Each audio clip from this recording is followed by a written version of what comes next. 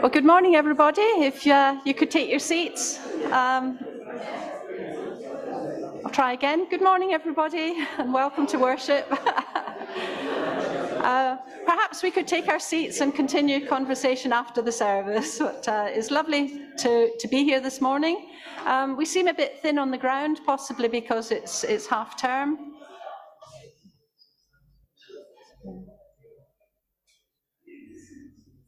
Okay.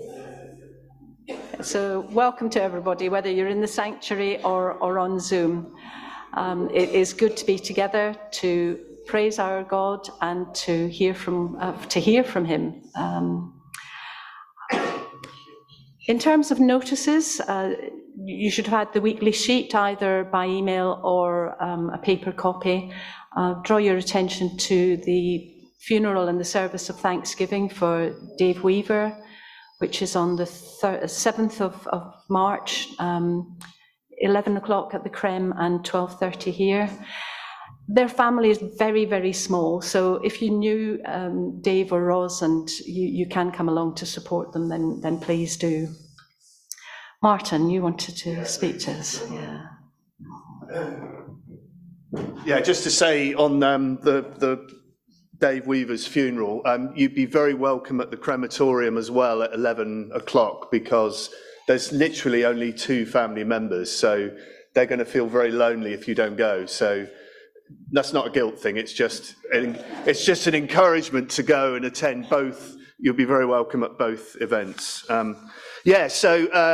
It's tonight there is an exciting prayer meeting at 6 o'clock next door. Really encourage you to come along to that. Jen McAllister shared a really exciting vision with us as a church, which I shared on Monday morning, but I'd really like to share that in more detail and to put some prayer points out for you to pray for.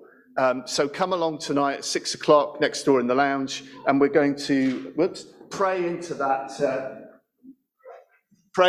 vision that God has shared with us through Jen. Also, don't know if you're aware, it's Lent begins this Wednesday. And as we did last year as a church, we're encouraging people to voluntarily fast, mainly from food, for 1 day a week through the season of Lent. Fasting from food in the Bible is a very powerful way to see breakthrough in things that we're praying for, but also to heighten our sensitivity to spiritual things. If you've ever tried fasting from food, you know that there's a particular sensitivity that comes. And I'd encourage you to try it. If you haven't ever fasted before, I've put out notes on email. If you're not on the email mailing list, there are hard copies on reception. Please take them with notes there about how to fast. Believe fasting and prayer, very powerful weapons that we can wield and use to see spiritual breakthrough.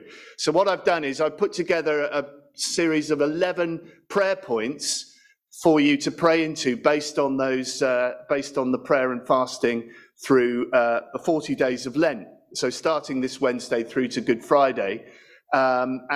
Please get involved with that. If for medical reasons you're not able to fast from food, think about fasting from social media or from TV or whatever things sort of fill the holes in your day. But fasting from food, if you're able to, I'd encourage you to have a go at that because there's a particular power in that.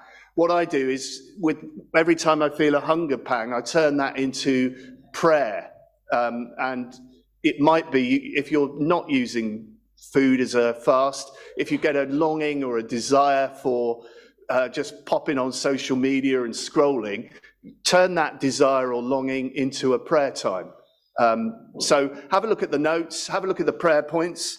And actually on the back of the prayer points sheet, I've put a prayer diary for all 40 days through Lent, different scriptures from the Old and New Testaments for you to use to inspire your prayers during your every day. But we're asking that you consider praying and fasting for 1 day a week. So a pattern I suggest is that you So say you're fasting on a Wednesday, your last meal would be the Tuesday evening. You'd fast from breakfast and lunch on the Wednesday and then have your meal again as normal on the Wednesday night. That means you've taken a full 24-hour period. If you want to fast for longer, that's your choice. But if you're new to fasting and you've never done it before, why don't you just try missing one meal initially on one day of the week through Lent? So have a look at the notes, have a try and see how you get on. But let's join together as a church in this season of prayer and fasting. Thank you. Thank you, Martin. Well, before we come to sing, let me just pray. Father God, we thank you. We thank you for the wonder that is the Trinity, Father, Son, and Holy Spirit. Lord Jesus, we thank you that you've promised that you will be with your people when they're gathered together in your name, as we are this morning. And we ask that you would send the Holy Spirit amongst us this morning. Holy Spirit, would you come? Would you move among us? Would you inspire us to worship our God? Would you give us the heart and the ears to listen to what you're saying to us? We welcome you here this morning, and we just ask that we would hear from you this morning. In Jesus' name we ask. Amen. And so, if you can stand, let's sing. We've got Everyone's Coming to Praise, and I hope that's us this morning. We've come to praise. Everything.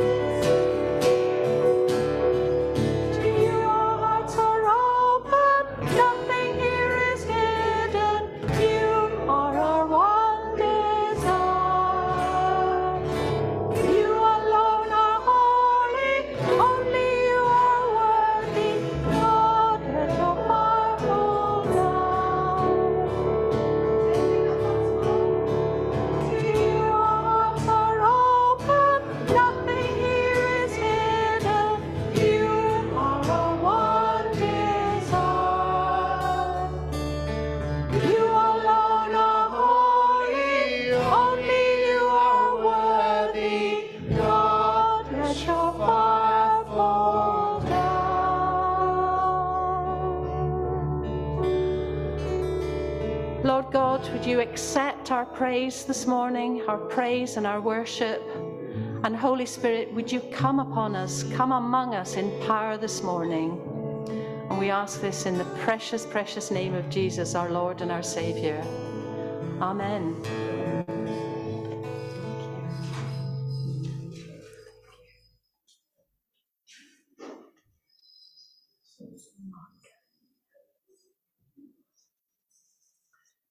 Going to hear from Mark now.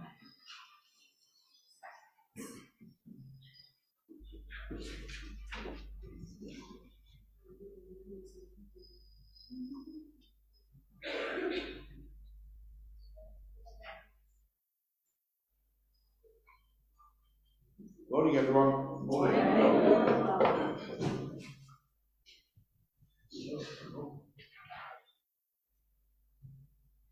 How are we doing? Good to be here? Yes? Excellent. So, today in Emerge, we are talking about faith. And so in my little talk today, I'm going to sort of try and explain a little bit about faith, because faith is a bit of a strange word, isn't it? And I wonder who you think has faith, because I think everyone has faith in some way, shape or form, don't they?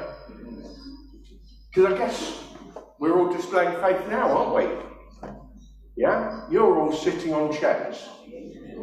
You have faith in the manufacturer of the chair, that the chair is going to be strong enough to hold you and you're not going to end up in a heap on the floor. Let's pray, shall we? No. But you can see the chair, you can feel the chair, can't you? And you know that it's strong. But you're also displaying faith in something that you can't see, aren't you? Because there's something called gravity. Yeah? And you're displaying faith that you will remain sitting on your chair and not float up into the rafters. So we have faith in all sorts of different things. Because faith's, as I say, a bit of a funny word. In the dictionary, it says faith is complete trust or confidence in someone or something. So here's a question. Do you trust me? Do you have faith in me? Because I need an assistant this morning. Alicia? No? Rachel? I only need one assistant, I'm afraid. Who's it going to be, Rachel or Emily? Oh, they're doing paper, scissors. Hi, Rachel. Thank you very much. Just take a seat on that chair. Rachel, do you have faith in me? Yes. That's really good, because I haven't told you what I'm about to do, yet you still have faith in me and trust me. So what we're going to do here is I've got some props, as normal. I have a cup. Just an ordinary common or garden cup that I got from the kitchen. Okay, empty, nothing in it. And I have a bottle of water. And what I'm going to do is, kids, do you want to come and sit on the front row so you can see what's going on? Yeah? So long as it works, that is. Pardon? Okay, that's good. And I'm going to get this bottle of water, and what I'm going to do is I'm going to pour the water into the cup. Is that enough? There's not much in there, Rachel. A little bit more.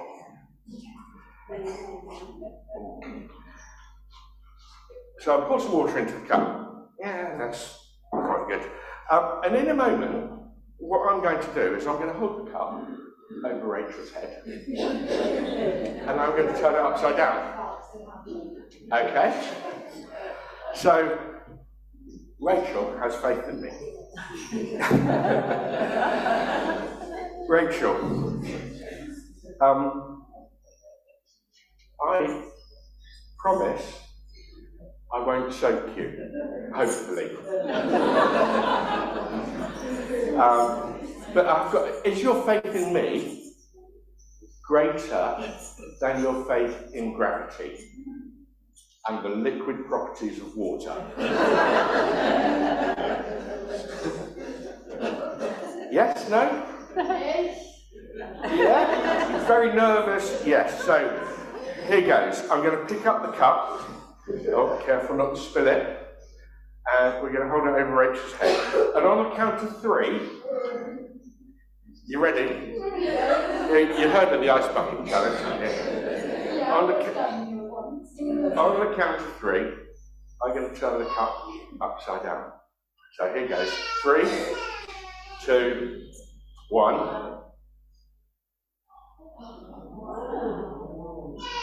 Okay, Rachel, did you get wet? That's great. Thank you very much. You can go and sit down now. So Rachel had faith in me. She trusted me. She has known me. I've known Rachel for quite a long time now. So Rachel's got to know me, and she knows that I won't do anything nasty to her most of the time. And she trusts me because she knows me. But we have a faith that is far greater than Rachel's faith in me. It's far deeper, it's far more life-changing than Rachel's faith in me. As Christians, our faith is in the one true God, isn't it? You see, none of us have ever seen God face to face, have we? But we have experienced him. We see his work in the beauty of creation. We feel his love and trust and affection. We feel his care for us, don't we?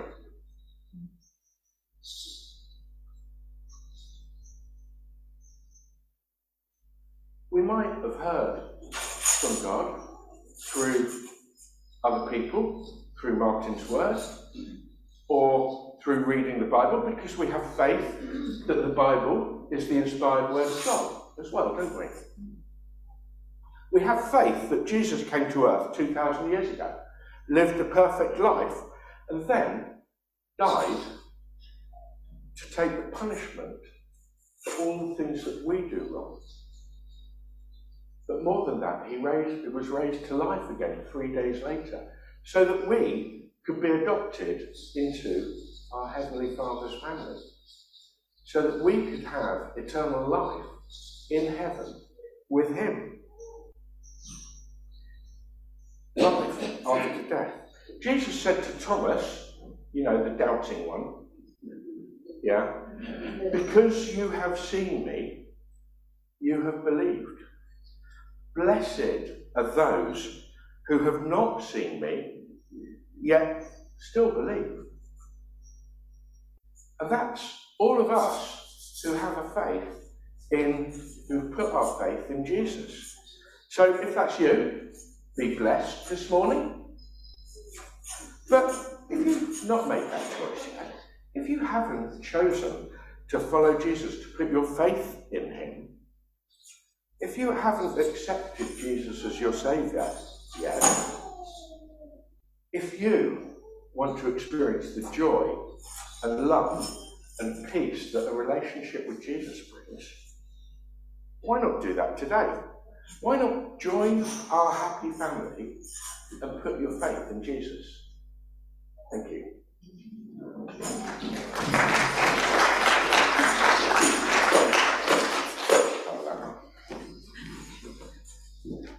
Thank you, Mark. And thank you, Rachel. Could we take up the offering, please? Thank you.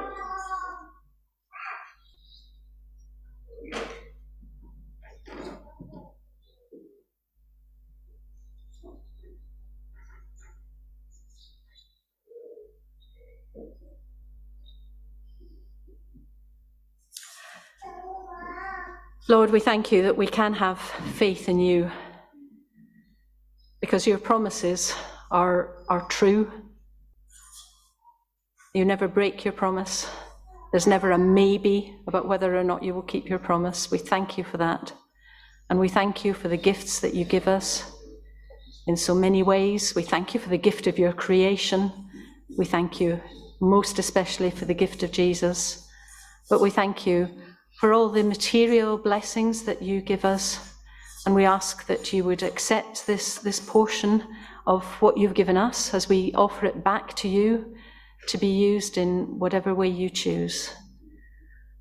And Lord, we thank you for our young people. We thank you for their leaders. And we thank you for what they're going to be hearing and talking about this morning in terms of faith.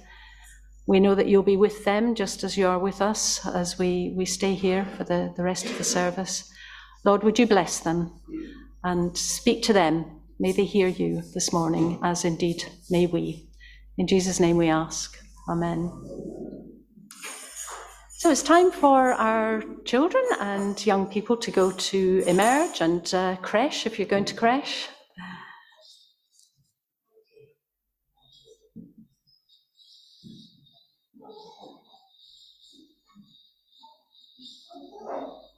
And we'll be hearing from Martin later on, and the title he's given it is Repentance and the Gift of the Holy Spirit.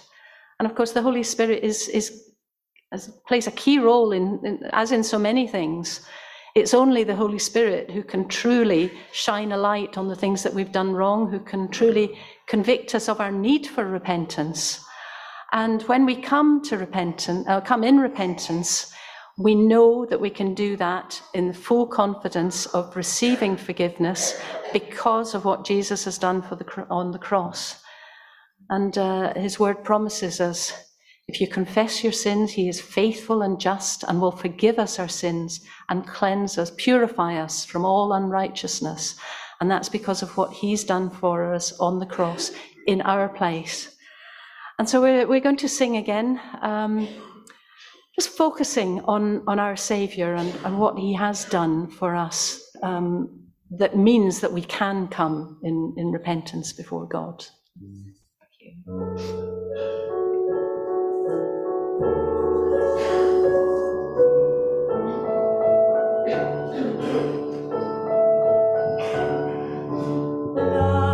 Before the dawn of time, chosen by my Maker, hidden in my Saviour, I am his and he is mine, cherished for eternity. When I'm stained with guilt and sin, he is there to lift me, heal me and forgive me, gives me strength to stand again, stronger than I was before. So with every breath that I am given, I will sing salvation's song, and I'll join the chorus of creation, giving praise to Christ alone. All the chains of Satan's curse lifted through his offering, satisfied through suffering, all the blessings he deserves, poured on my unworthy soul. So with every breath that I am given, I will sing salvation's song, and I'll join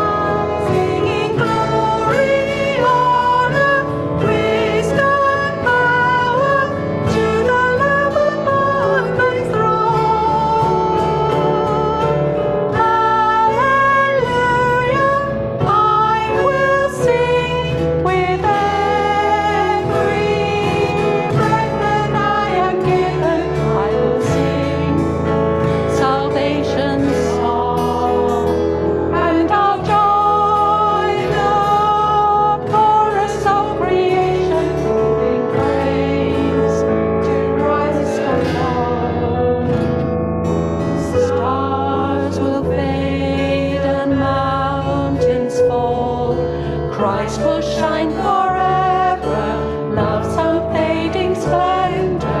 Earth and heaven will bow in awe, joining in salvation's song.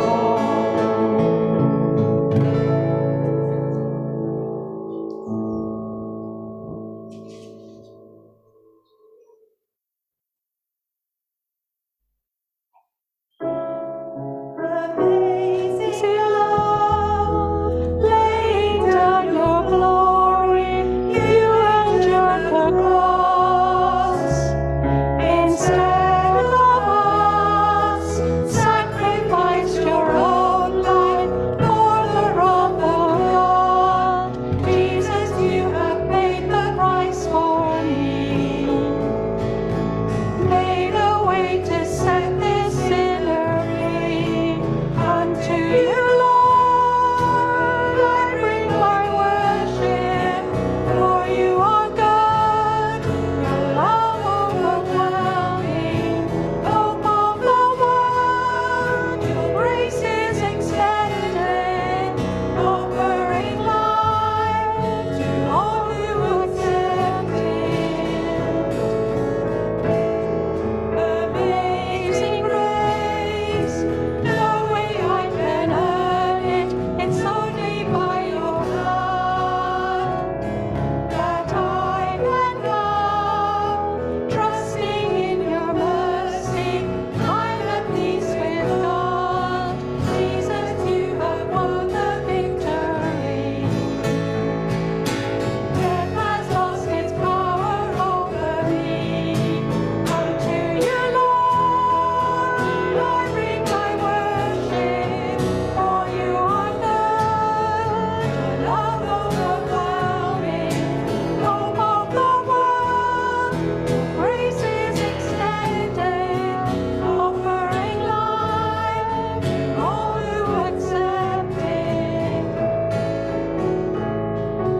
Unto you, Lord, I bring my worship, for you are good, your love overwhelming, hope of the world, your grace is extended, offering life to all who accept it.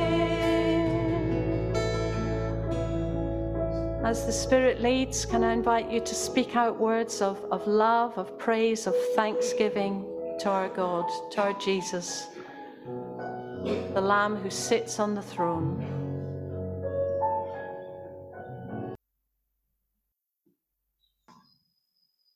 You knew, Lord, all the things that I'd done that displeased you, Father.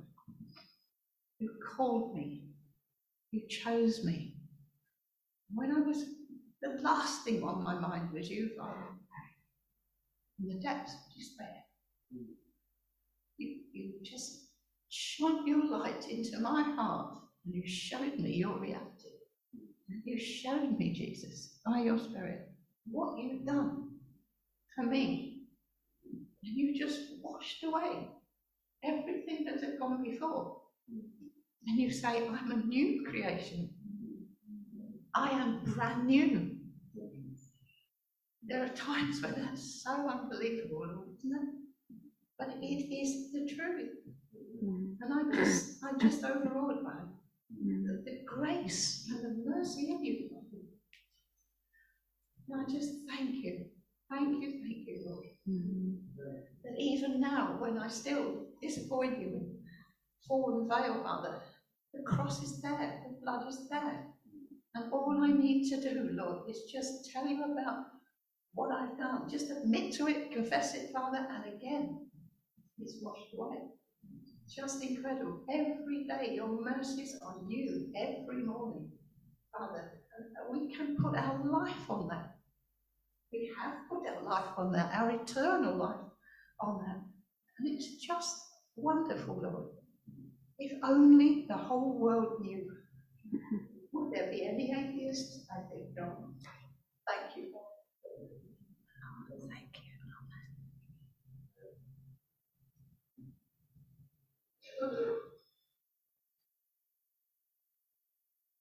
and new creation.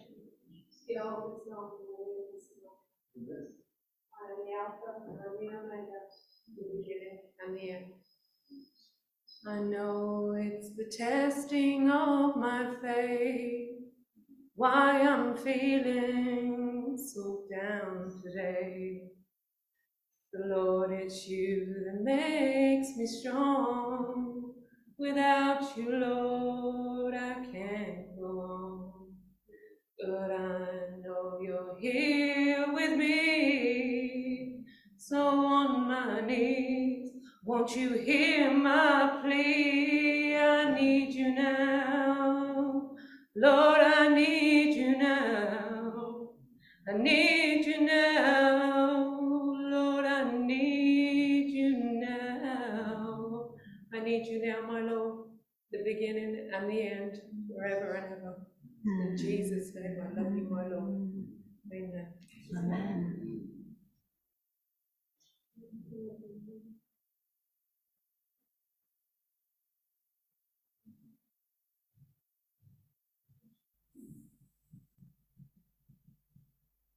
Lord, we all need you.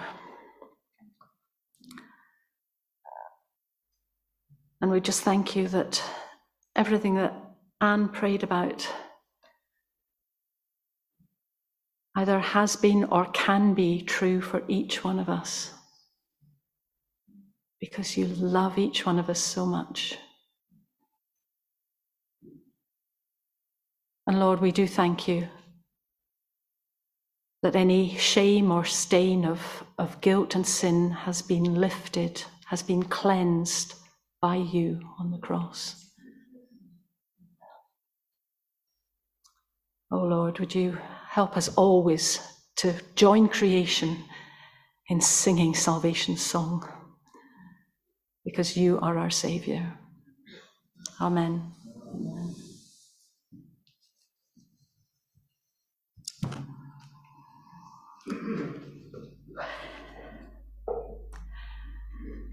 Martin's going to be speaking from Acts chapter 2, from verses 22 to 41.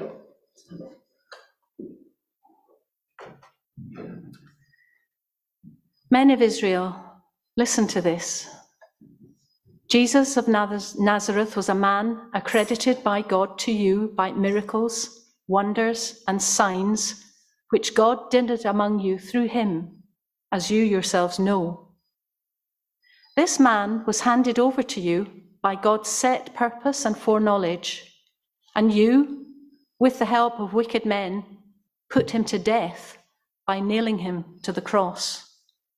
But God raised him from the dead, freeing him from the agony of death, because it was impossible for death to keep its hold on him. David said about him, I saw the Lord always before me. Because he is at my right hand, I will not be shaken. Therefore my heart is glad and my tongue rejoices. My body also will live in hope, because you will not abandon me to the grave, nor will you let your Holy One see decay. You have made known to me the paths of life. You will fill me with joy in your presence. Brothers, I can tell you confidently that the patriarch David died and was buried, and his tomb is here to this day. But he was a prophet and knew that God had promised him on oath that he would place one of his descendants on his throne. Seeing what was ahead, he spoke of the resurrection of Christ, that he was not abandoned to the grave, nor did his body see decay. God has raised this Jesus to life, and we are all witnesses of the fact. Exalted to the right hand of God, he has received from the Father the promised Holy Spirit and has poured out what you now see and hear. For David did not ascend to heaven, and yet he said, the Lord said to my Lord, sit at my right hand until I make your enemies a footstool for your feet.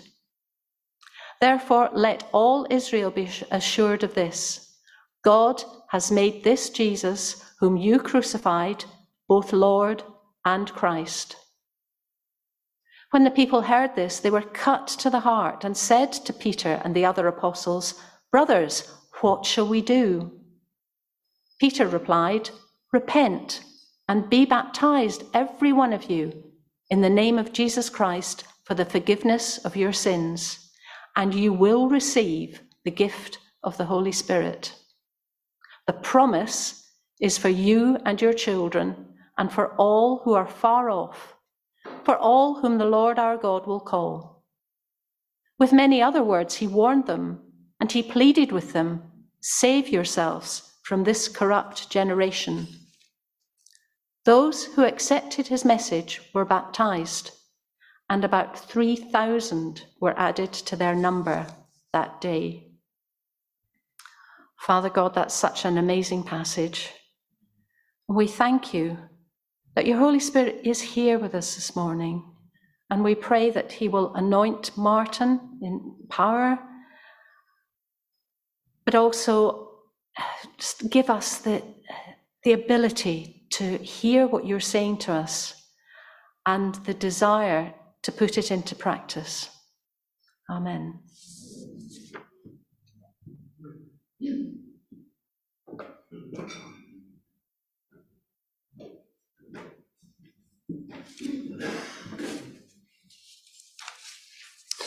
Morning. So I want to talk today about repentance and the gift of the Holy Spirit. By the way, there's a wonderful Spirit-led song, Ruby. Thank you for leading us in that, because that song that Ruby shared is really models repentance for us. Repentance is turning away from our guilt and failure and sin and turning to Christ for his forgiveness and cleansing, and to be set free from the power of things that hold us back. So bless you for stepping out in faith and doing that. You've just modelled repentance for us, so bless you. Our society at large has moved away from the idea that we are accountable to God for how we live. So repentance is not a word that you will hear these days. Guilt is not a word that's widely used. People shame you will hear. People are often ashamed of their behaviour, but there is no real accountability in our culture anymore to God, and the idea of sin and guilt have largely disappeared, at least in relation to God. The modern sort of sayings that you'll see around, often with a hashtag in front of them, are some of these. So hashtag live your best life. Be real, be true, be yourself. You do you. Follow your heart. And there are hundreds of these hashtag sayings around, aren't there? They're just everywhere. But what you notice, they've got one thing in common. They're all very self-centered. It's all about you can be the best you by listening to your heart, by listening to the voice within, by being true to yourself, by being your authentic self. You can live a full and happy and contented life. Really? J.P. Moreland, an American philosopher, says this about the self-centered freedom mantras like this of the West. Quote, "We reduce freedom to the right to do whatever we want. The results of this new freedom have been nothing short of catastrophic. 40 million Americans report a major episode of clinical anxiety or depression each year. Suicide rates among teenagers, especially teenage girls, are at the highest ever recorded. Addictions are rampant. Guys are increasingly preferring pornography to dating and on and on. As the record-breaking numbers reveal, the be true to yourself notion of creating our own identities runs contrary to the loving God boundaries that God has built into human nature for joy and flourishing." That's powerful, isn't it? There's something inherently wrong with a self-centered view of life. There is a disease in our Western culture, and it's a disease of self-centeredness. And there's a link between the loss of a sense of God, of our culpability in sin, and our loss of God from our culture. The truth is, we were born with a conscience. We're supposed not to look inside ourselves for the answers, but to look outside of ourselves to God. We are supposed to know about guilt rather than avoiding it or scapegoating it, but then we're supposed to bring our guilt and shame and sin to God.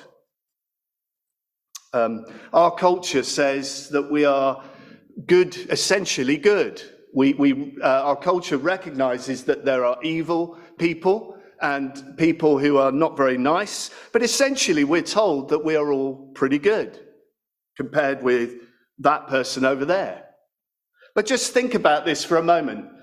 If you were to think about all the things that you think about during a day, if those thoughts were transposed up onto a screen and you brought your family in to watch your thoughts through the day, would you ever say, I'm a good person? Of course you wouldn't. Or imagine that you have to go to work or school, and some people have to do this, don't they, with a video recorder around your neck, filming every word, action that you do through the day. And there are people that have to live their lives, or their jobs like this. Imagine if you played that back, what your words and actions might say. Would you be as good a person as you think you are?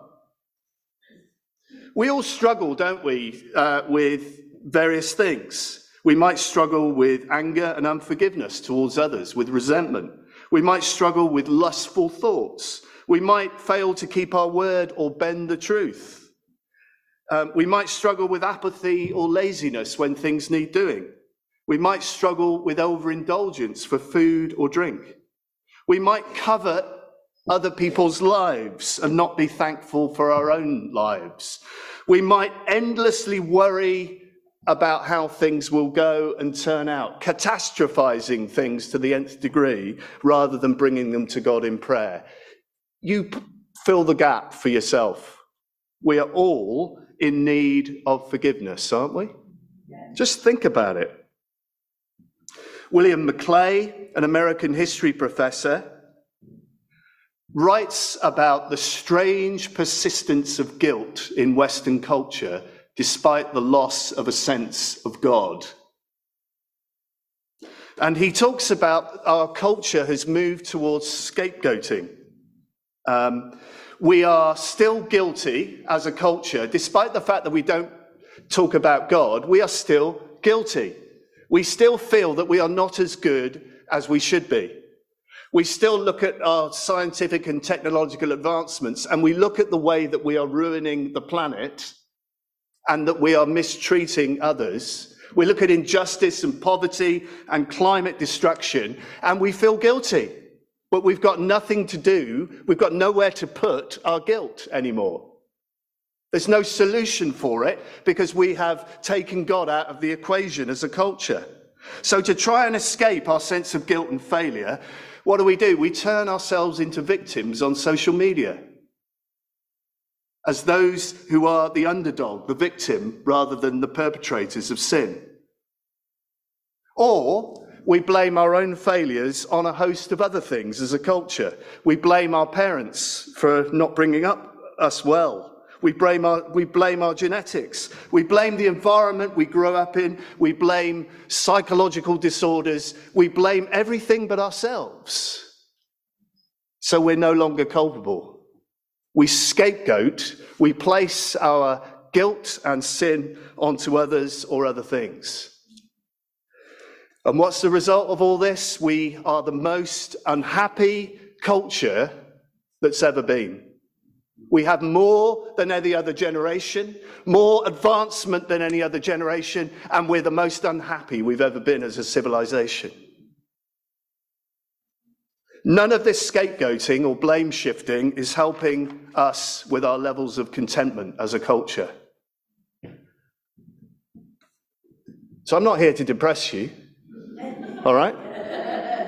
So having given you the bad news, the good news is that Jesus sets us free.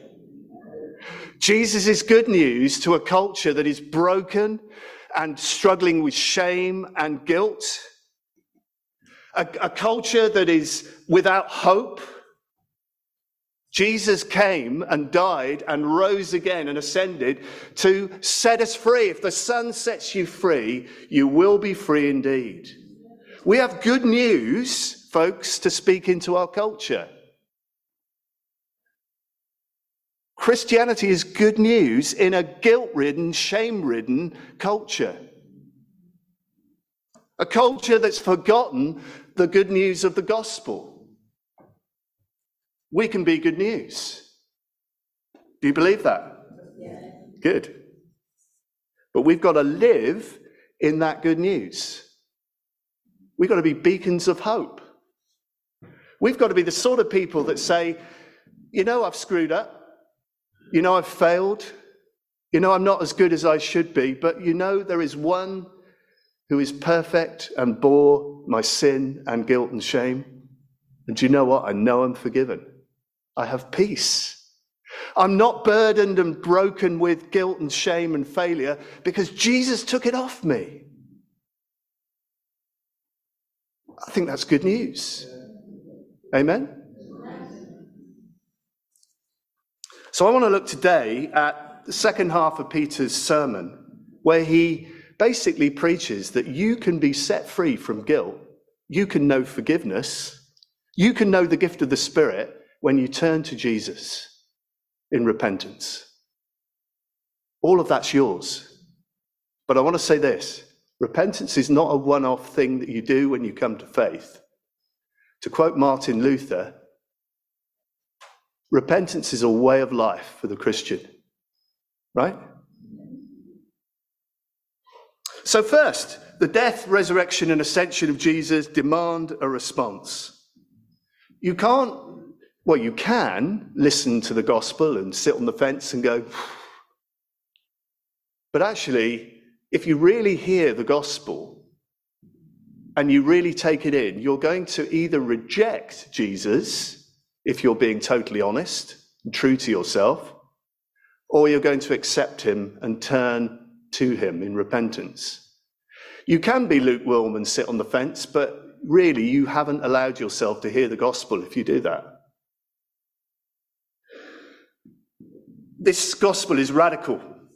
Peter preached on the day of Pentecost that it was always God's plan for Jesus to be handed over to death. Men of Israel, listen to this. Jesus of Nazareth was a man accredited by God to you by miracles, wonders, and signs, which God did among you through him, as you yourselves know. This man was handed over to you by God's set purpose and foreknowledge. God knew it was going to happen and planned that it was going to happen. And you, that's the people listening, with the help of wicked men, put him to death by nailing him to the cross. That's an awkward moment in a sermon, isn't it? You put him to death.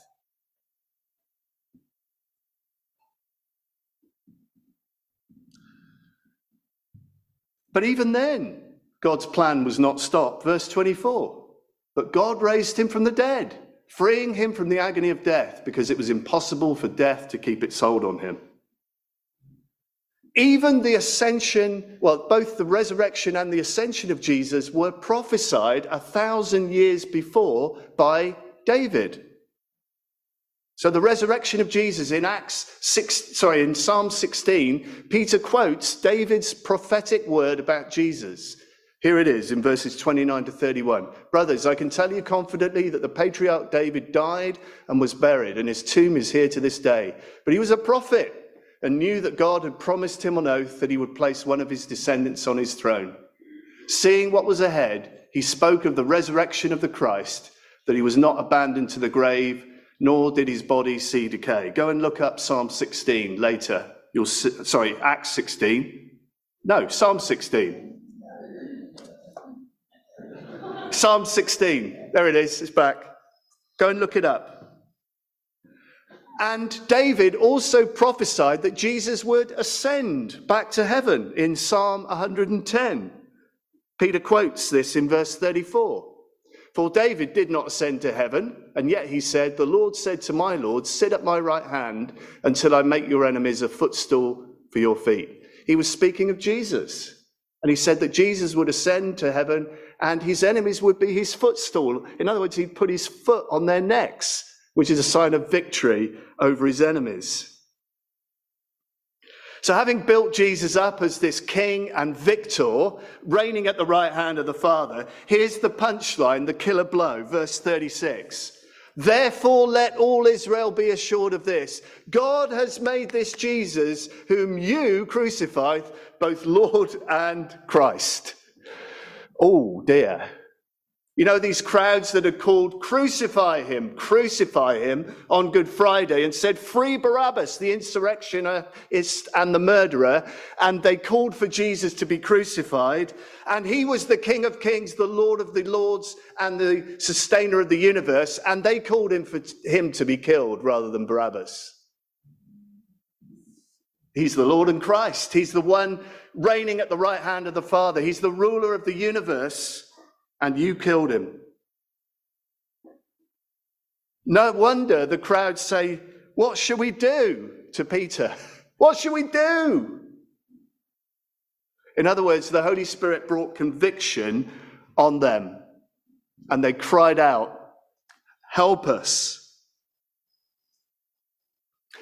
There's a paradox here, isn't it? Because God holds them accountable for the death of Jesus. They're guilty of killing him, and yet it was always God's plan for Jesus to die and rise again and ascend. Okay? Doesn't work. Shouldn't work, should it? Right? Shouldn't work. But that's, God is, his thoughts are higher than our thoughts, and what applies to human beings doesn't apply to God. He can live with paradox and tensions like that. They are responsible, but it was always God's plan that Jesus should die to set us free from sin and guilt.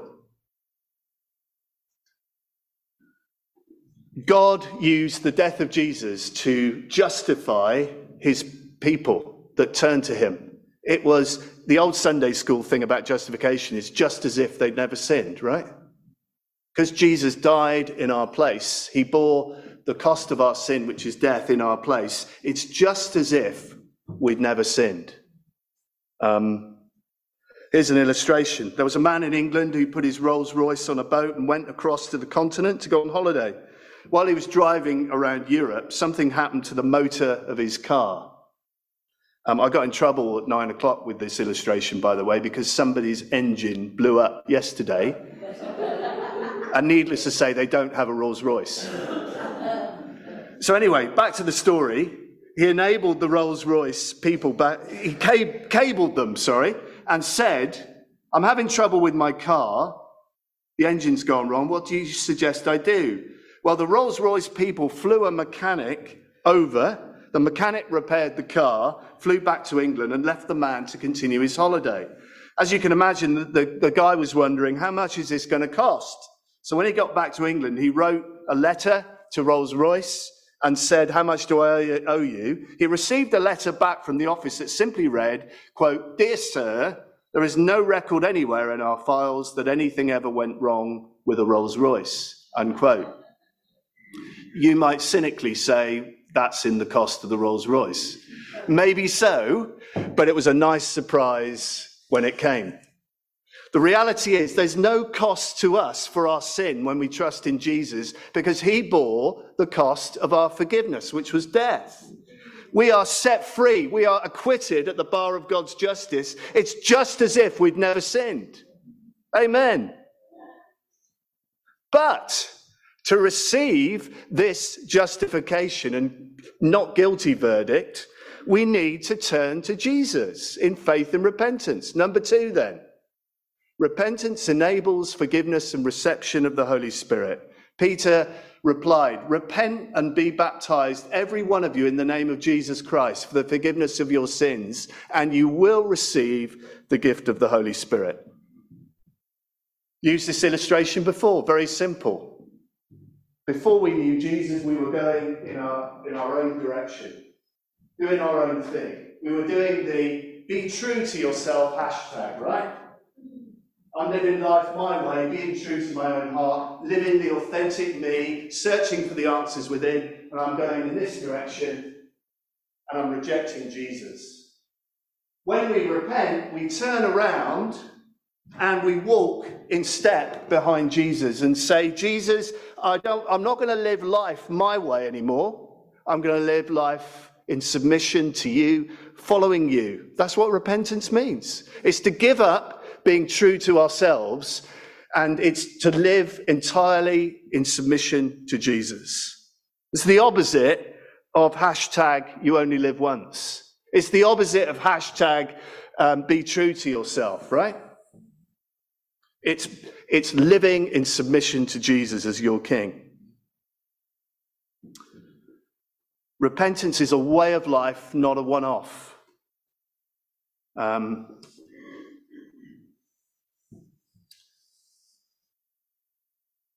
Jesus gave us an illustration of this. He said to Peter, he was just about to wash Peter's feet, and Peter said, no, you're not doing mine.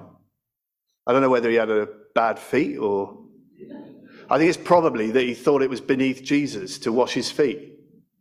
And he said to Peter, unless I wash your feet, you've got no part with me. It was the lowest of the low job, right? To wash somebody's feet, lower than a Jewish servant. And Jesus gave an illustration at this point. He said, look, Peter, you've had a bath, you've been washed clean. But when you walk between houses for a meal, you pick up dust and dirt on your feet. And you will need a foot wash when you get to the house, right?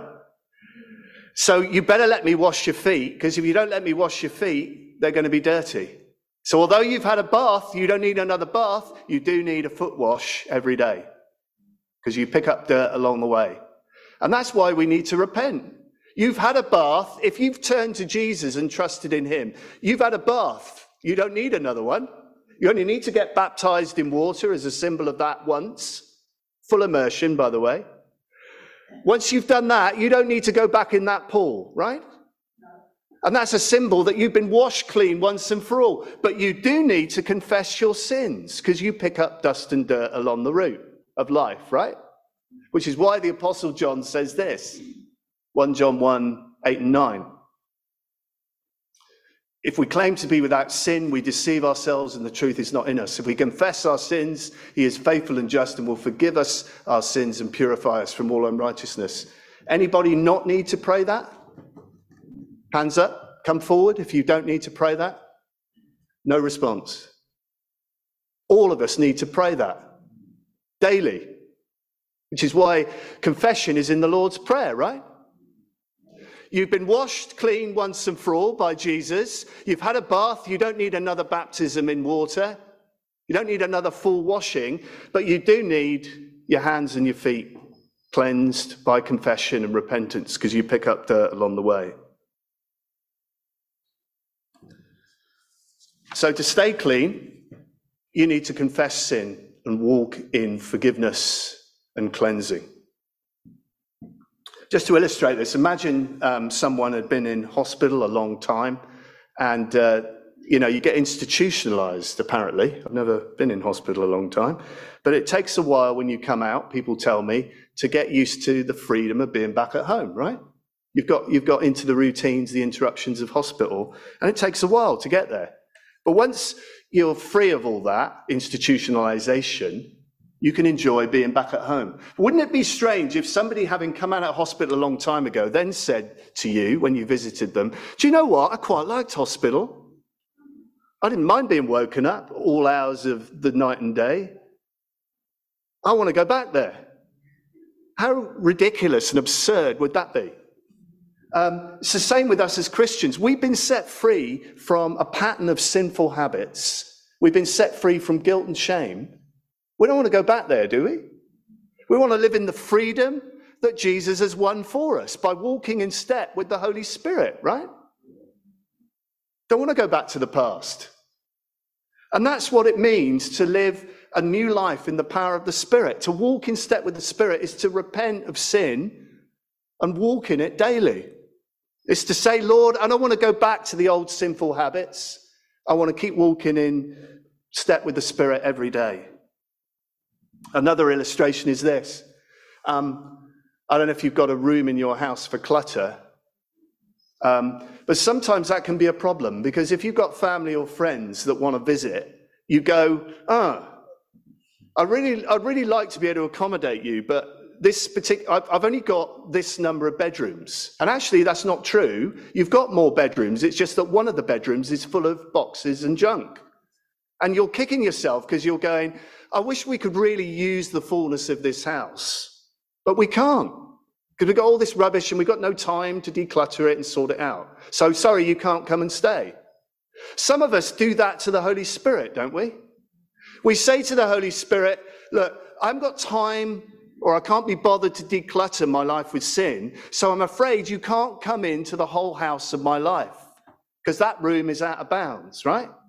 So we might be struggling with a sinful pattern or habit where we've shut the door and we're keeping clutter in there, and we're saying to Jesus, you can have every other part of my life, but you're not coming in there. And so we don't allow the fullness of the Spirit through our whole lives. That's not what God wants. God doesn't want a secret room with guilt and shame and sinful habits stuck in there, right? Whatever that is for you. He doesn't want you to be angry and unforgiving and shut the door on that and refuse to deal with it. He wants you to open the door and declutter it, confess it, get free of it, right? Whatever it is. Worry, anxiety, endless without committing to God. Lying, whatever the sinful pattern is. Allow the Holy Spirit to declutter it. Because God wants to fill every part of your life with the fullness of his Spirit. That's what repentance brings.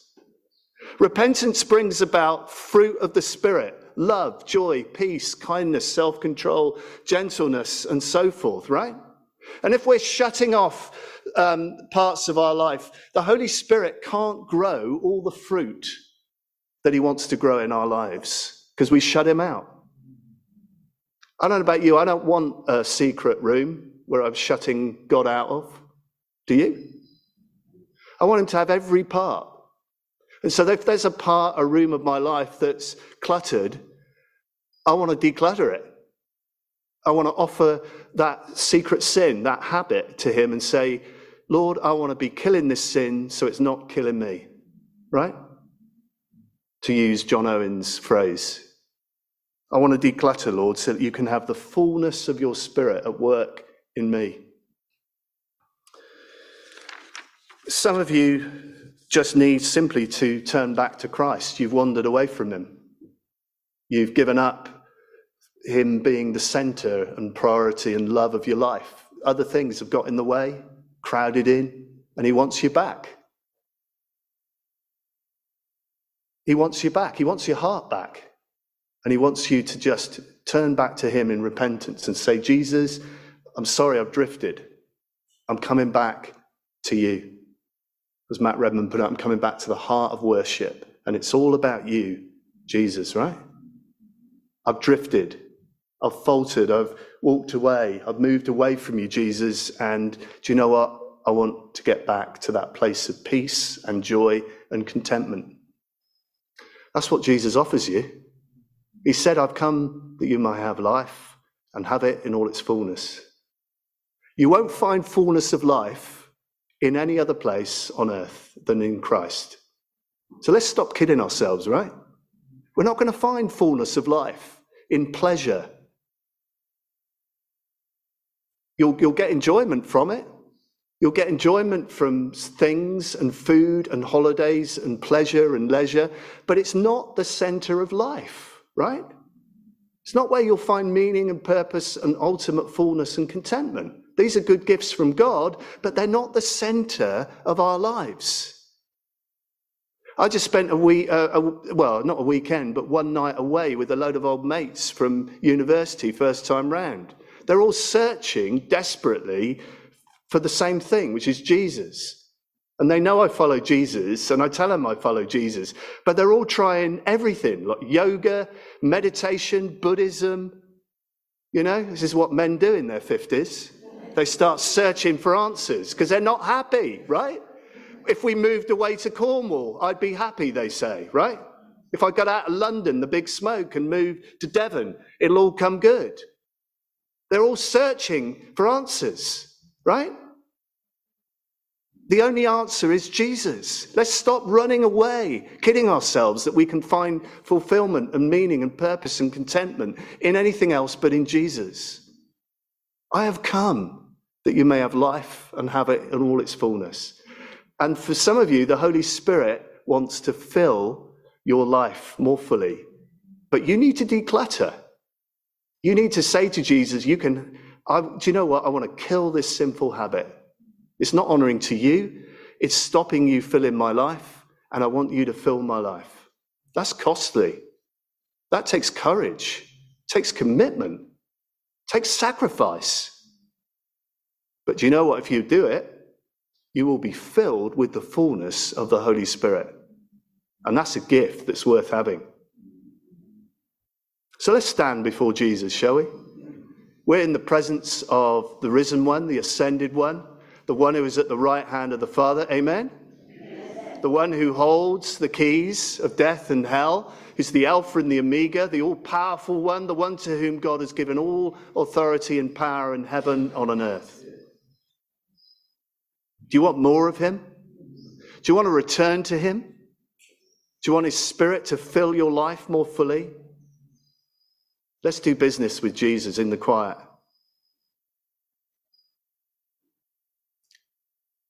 Holy Spirit, bring conviction in us about sinful habits and patterns. So right now, in the quietness of your own heart and mind, let's bring those cluttered rooms of our lives, whatever the sinful habit is, let's bring it to Jesus and confess it and ask him to cleanse us. And not just to forgive us, but let's turn our back on that sin and say, no more, Lord. Help me to say to the Spirit, help me to live without that pattern of sin. Break me free from it. Let's just do that business with the Holy Spirit in our hearts. Some of you have a pattern of worry, which the Lord wants to break. A pattern of anxiety, which, anxiety is a thing, but there is a remedy for worrying endlessly. It's called prayer. So bring yourself to God and repent of the worry and the anxiety. Commit to pray.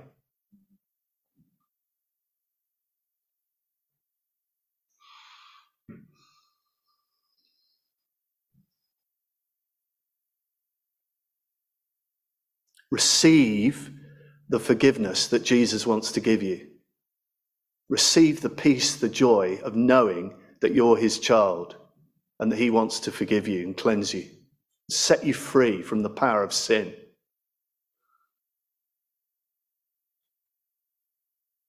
And some of you, the Holy Spirit is saying, I want you back. I want you to recommit. You've drifted. And I want you back because I love you. You're my precious child and I have good things for you. So why don't you turn back to Jesus right now and say, Lord, I've missed you. I repent of living without you and I'm coming back to you, Jesus. Do that now.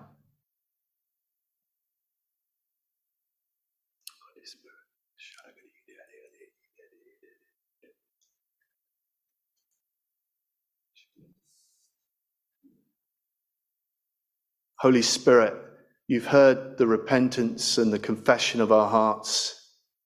And now we ask, Holy Spirit, that you would come and fill us afresh.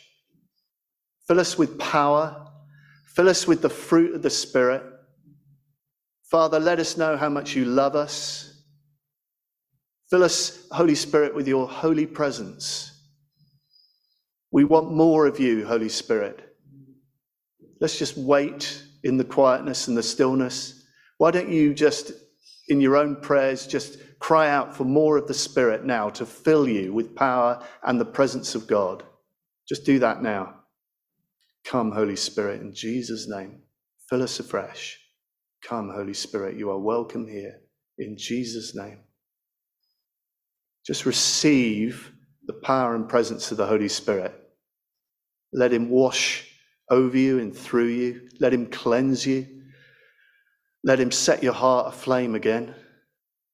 Let him give you a new love for Jesus. Let him set you free from the power of sin.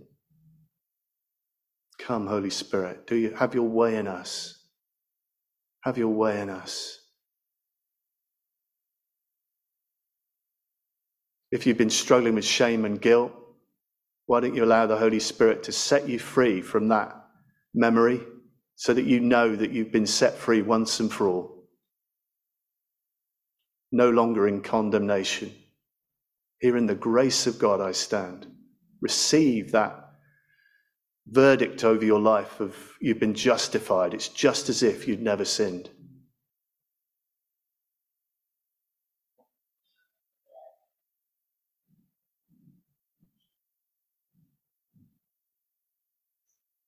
Receive the peace that Jesus can give you of being justified and forgiven.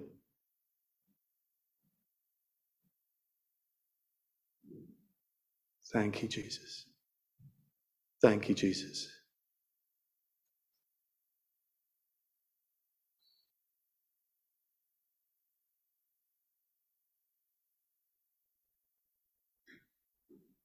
We're going to sing our final song.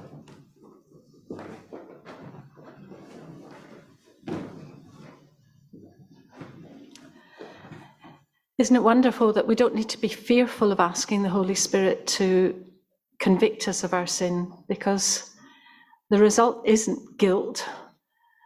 The result is leading us to repentance and forgiveness. And that's the next verse of this song. I just love it. When Satan tempts me to despair and tells me of the guilt within, upward I look and see him there who made an end to all my sin. Because the sinless Saviour died, my sinful soul is counted free. For God the just is satisfied to look on him and pardon me. And we're all going to sing that in a minute. I just think it's a wonderful verse. So, thank you.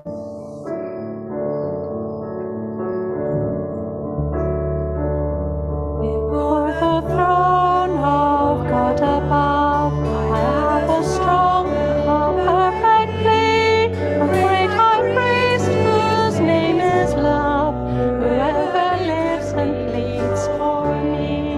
My name is graven on his hands, my name is written on his heart. I know that while in heaven he stands, no tongue can bid me thence depart.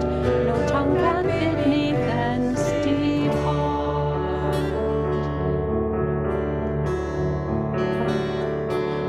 When Satan tempts me to despair and tells me of the guilt within, upward I look and see him there who made an end to all my sin.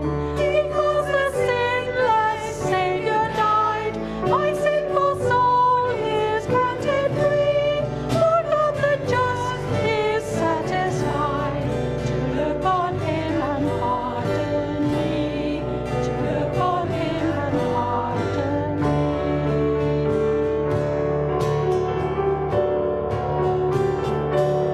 Behold him there, the risen Lamb, my perfect spotless righteousness, the great unchangeable I am, the King of glory and of grace.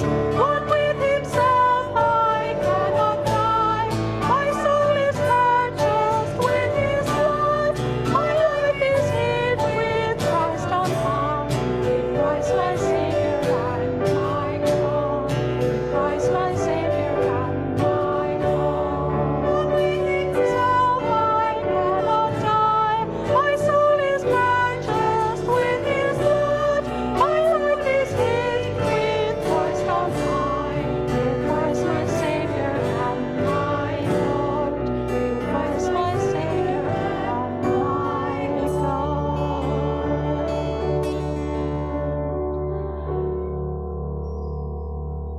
Lord God, our hearts are just full of thankfulness to think that our sinless Saviour died, that our sins might be forgiven, we might be declared righteous, not because of what we've done, but because of what Jesus has done.